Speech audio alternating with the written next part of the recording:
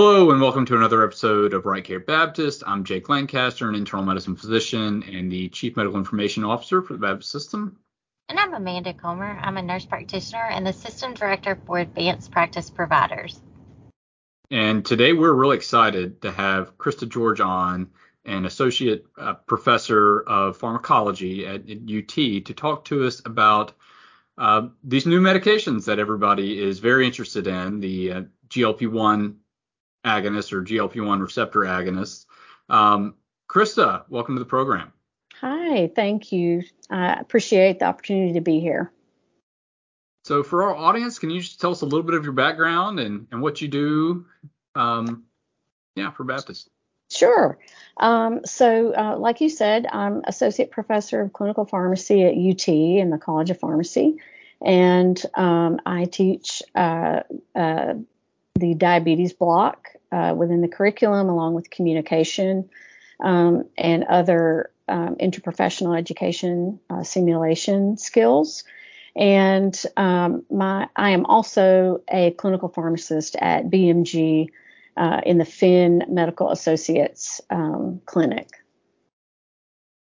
Well, it's so great to have you on and dive into this topic that is, that I'm getting asked a lot about.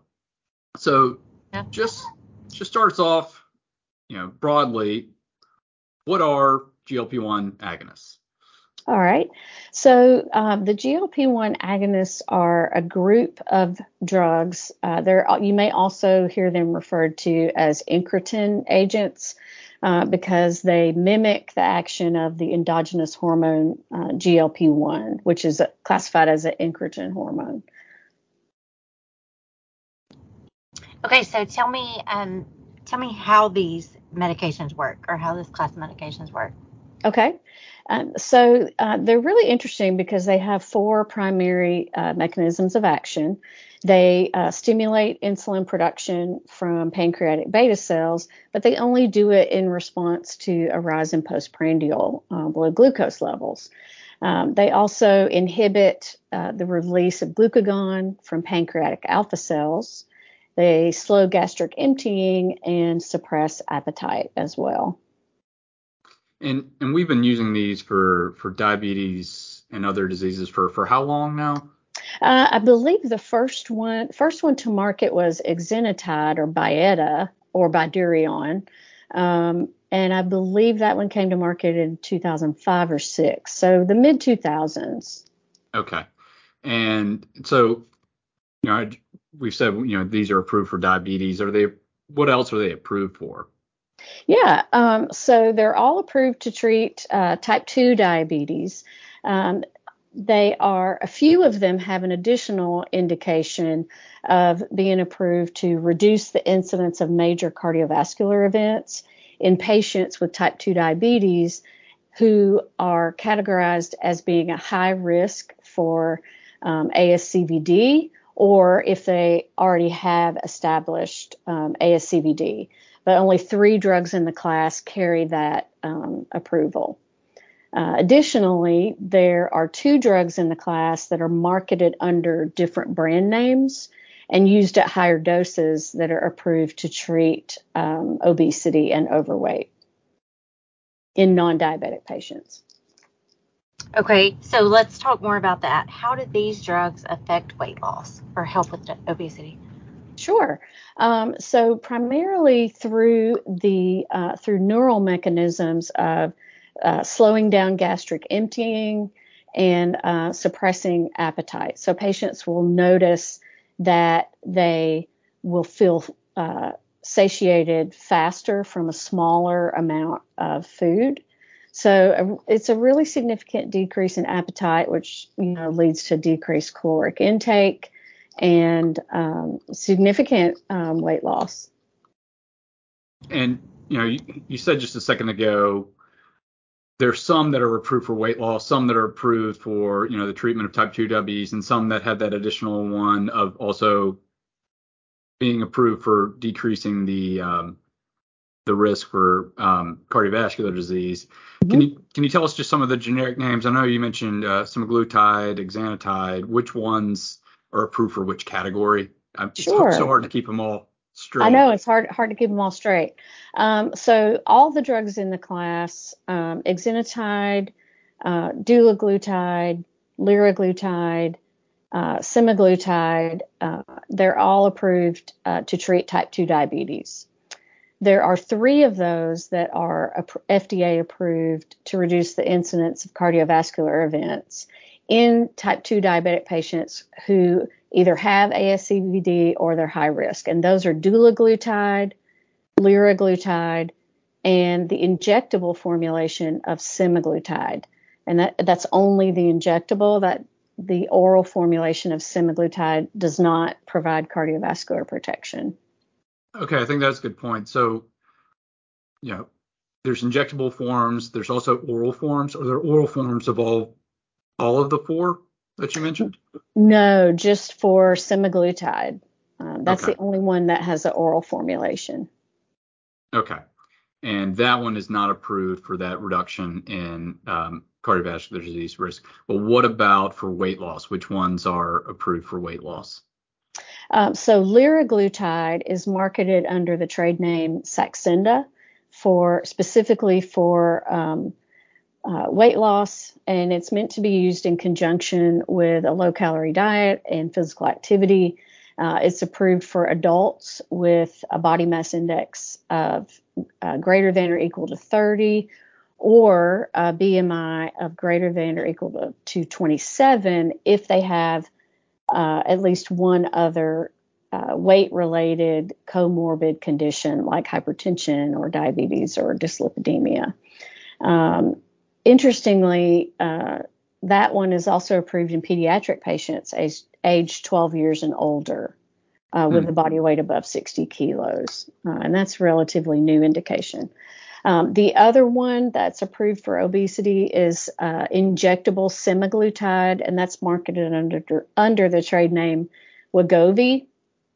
And it's approved for those same indications in adults and also pediatric patients aged 12 and over with a BMI at the 95th percentile or higher. So that was Saxenda, which is liraglutide, and Wegovy, which is semaglutide, both injectable. What about Mounjaro? Mounjaro is the newest agent to come on the market. So Mounjaro is actually in a class on its own. It is the first dual action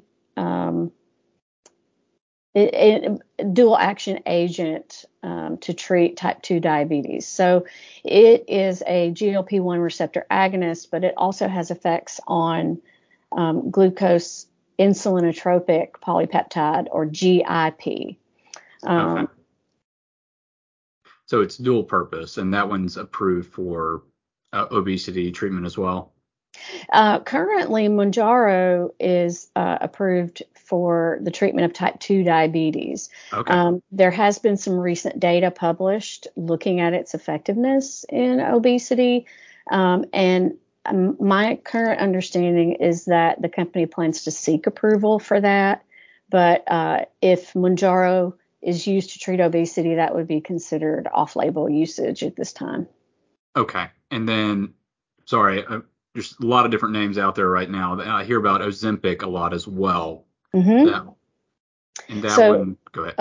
Ozempic is injectable semaglutide, and Ozempic currently is approved to treat type 2 diabetes, to reduce the risk of cardiovascular events in people with ASCVD or high risk. So using Ozempic for weight loss at this time is also considered to be off-label use. Okay, but it's the same drug as Wegovy, just Yes. a different name or different It's dose? a different name and a different dose. Okay. Yes. Okay, so for the indication of obesity, I would use Wegovy. That's correct. For the indication of diabetes or reduction of cardiovascular disease, I would use Ozempic. That's correct. Okay, and the doses are different. Yes, the doses are different. Generally, for the agents that are FDA approved for obesity, those doses are higher than what would be used to treat type 2 diabetes. So it all sounds too good to be true. Weight loss, diabetes, reduction in cardiovascular events. So there has to be side effects. Tell me what are the potential side effects? Sure. So the most common side effect is nausea, and that can range in incidence from as low as 11% to 21% on average. The one exception to that is immediate release exenatide, or the Byetta twice daily product, and that one causes the most nausea at around 40% or more. So primarily we're thinking about GI side effects. You can also have vomiting, diarrhea, and abdominal pain. For the majority of patients, these symptoms are mild and tend to be transient. And we can try to reduce the incidence of nausea by counseling patients ahead of time to eat smaller amounts of food at each meal, to eat slowly so that they don't overeat and feel too full, and then that would exacerbate the GI symptoms.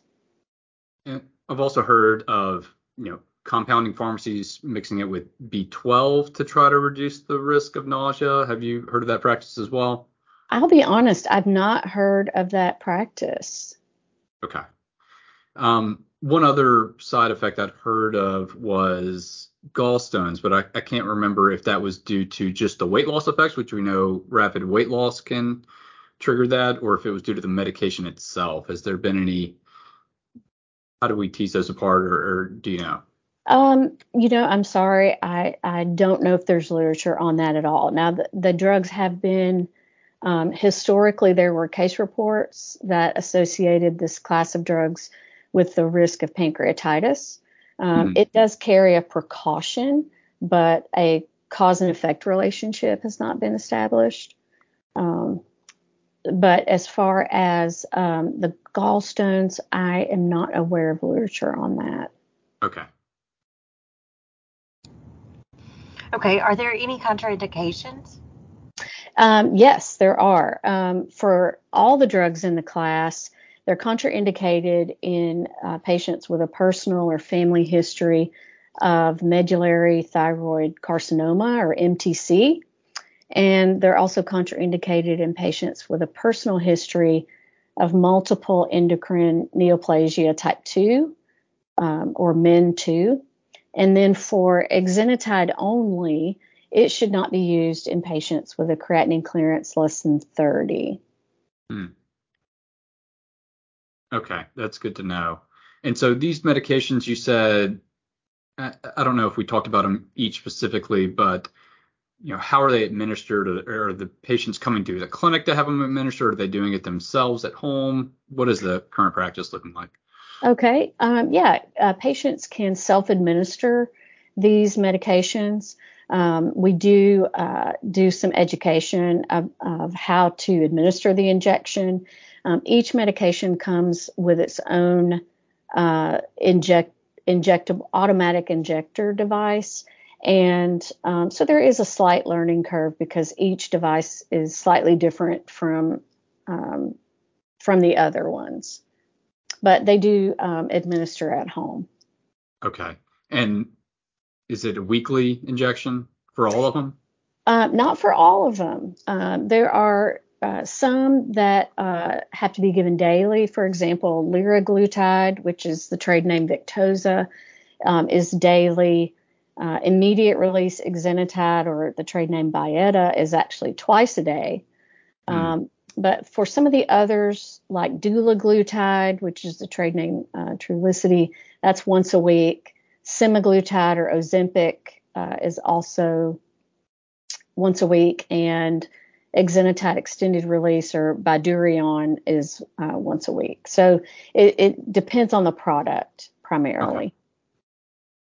I was just going to ask, how much do these cost? I mean, that's always a big factor for some of these medications, especially if, and what does insurance pay for them? And do you have any thoughts or any suggestions for our medical staff on how to approach it from the cost perspective? Oh, sure. So the bottom line is, if you have a patient that's uninsured, these are likely to be out of reach because they are several $100s per month. So they're quite expensive. They're not available generically. For your patients that have either private or government insurance, for commercial or private insurance, typically we see these drugs listed as tier 3, which for most insurance plans, that means that it's a branded product, and typically most commercial plans have tiers that range from tier 1, which is less expensive, primarily generic drugs, and then 2 through 4. As you increase your tier, your cost increases as well. So it's very dependent on the formulary of the plan. And so my recommendation would be, if you can, or if you have someone in your office that can assist you, try to check the formulary. Some plans will prefer one agent of the class over others. And the most common tier that I'm seeing is usually these are around tier 3. And then if you have a patient that is on TennCare, TennCare typically has clinical criteria that a patient would have to meet, and you would have to send a prior authorization request for that. And they typically limit, they will have an agent that's preferred. They'll usually choose one out of the class that you can ask for PA for. Okay. So outside those scenarios, most of the manufacturers do offer coupons, which you can download from the drug website. Sometimes you can find additional discount coupons through the GoodRx program. A lot of patients are familiar with that. And then most of the companies will offer an additional patient assistance program where a patient would apply and submit information about their financial income and whether or not they were insured. And so for uninsured patients, that can often be a route to obtain the drug. If their income is below a certain level and they're uninsured, in certain cases, the manufacturers will provide the drugs at no cost to a patient. That just requires some paperwork and some legwork on the part of the prescriber and the patient. Okay, so I'd like to go back to the weight loss medications. Can you tell me how much weight are we talking about? What weight reduction are we seeing in these folks? Okay, so specifically for the liraglutide Saxenda product, one of the main study that led to its approval looked at somewhere around 2,500 patients. And of those patients, 62% lost 5% of their body weight for an average of around 12 pounds. And then about 34% lost greater than 10% of their start body weight for an average of 23 pounds. So that kind of gives you an idea for that drug. For semaglutide, or the Wegovy branded product, overall in their pre-marketing trial, the average weight loss was about 15% of the starting body weight for an average of 35 pounds. So it's a very significant amount of weight loss when you use them at those higher doses. To contrast that, when you're using the lower doses to treat diabetes, your weight loss ranges from anywhere from 2 to 4 kilos. So not quite as much at those lower doses. What about any other metrics? Did they list, reductions in systolic blood pressure or dyslipidemia changes? Do they have any effect on those things? They do. Generally, they have a positive effect on blood pressure. Occasionally, you might see a slight increase in heart rate, but technically it's typically not clinically significant. But they do have favorable effects on blood pressure and lipids. Okay, tell me about when we stop the medications. Like, or is it a lifetime that you take the medication for weight loss, or? Well, this is a great question, and there's been a lot of commentary recently in the literature and in the lay press about what happens when these meds are stopped. And I think the take-home point is that the literature shows that overweight and obesity is a chronic disease process. And unfortunately, what happens when the medications are stopped is that the weight comes back. For type 2 diabetes, specifically, when you stop these meds, the blood glucose will increase again. So referring to the weight loss formulations, semaglutide, the Wegovy product, there was one study that was done recently that showed that for patients who took the drug for 68 weeks at the highest dose of 2.4 milligrams once a week, when they stopped the drug and then they followed those patients for a year after they stopped the drug, they had regained 2/3 of the weight they had initially lost. So unfortunately, weight is regained, and if you're thinking about diabetes, the blood glucose will increase after the drugs are stopped. That's all very good information. And, just like hypertension or diabetes and other diseases, heart disease, we often have these patients on them for many years. It's very rare, be able to get off your blood pressure medicines once you get on it. Unfortunately, and I guess the same would be true for these medications. But, one other thing that has come up, you see it in the news is they're calling it Ozempic face, I guess. Have you heard about this side effect of some of these medications where they're losing, I guess, the buccal fat in their face faster than somewhere else, I guess? Well, I just recently, yesterday, this question came up from one of my students. And prior to that, I was not aware of it, but it's a hot topic right now in the lay press. And so I haven't had a chance to read yet about why you would lose that weight first, but is definitely something that patients are talking about. Yeah, there are pictures on Instagram with the facial comparisons. Yes. After my student brought this up, I did some online searching, and I saw some very interesting pictures. Well, one more thing to keep in mind when you're, I guess, debating on whether or not to prescribe these medications or take them as a patient. But this has all been very great information. Keeping track of all the different ones and which ones are approved for which indication has been tough. So I thought that was very helpful. What can you tell us about future developments in this field? Where is this going? Well, I think going back to, you mentioned the product Mounjaro, the generic name is tirzepatide. I would look for that to most likely receive FDA approval to treat overweight and obesity. I would say that's definitely on the horizon. There are some early studies looking at whether or not the GLP-1s can have an effect on some other disease states. For example, it's being studied to see if it has any effects on depression, on Parkinson's disease. So it's very, very early at this point, but that's just something to keep in mind as well. No, it's very interesting. I had not heard that.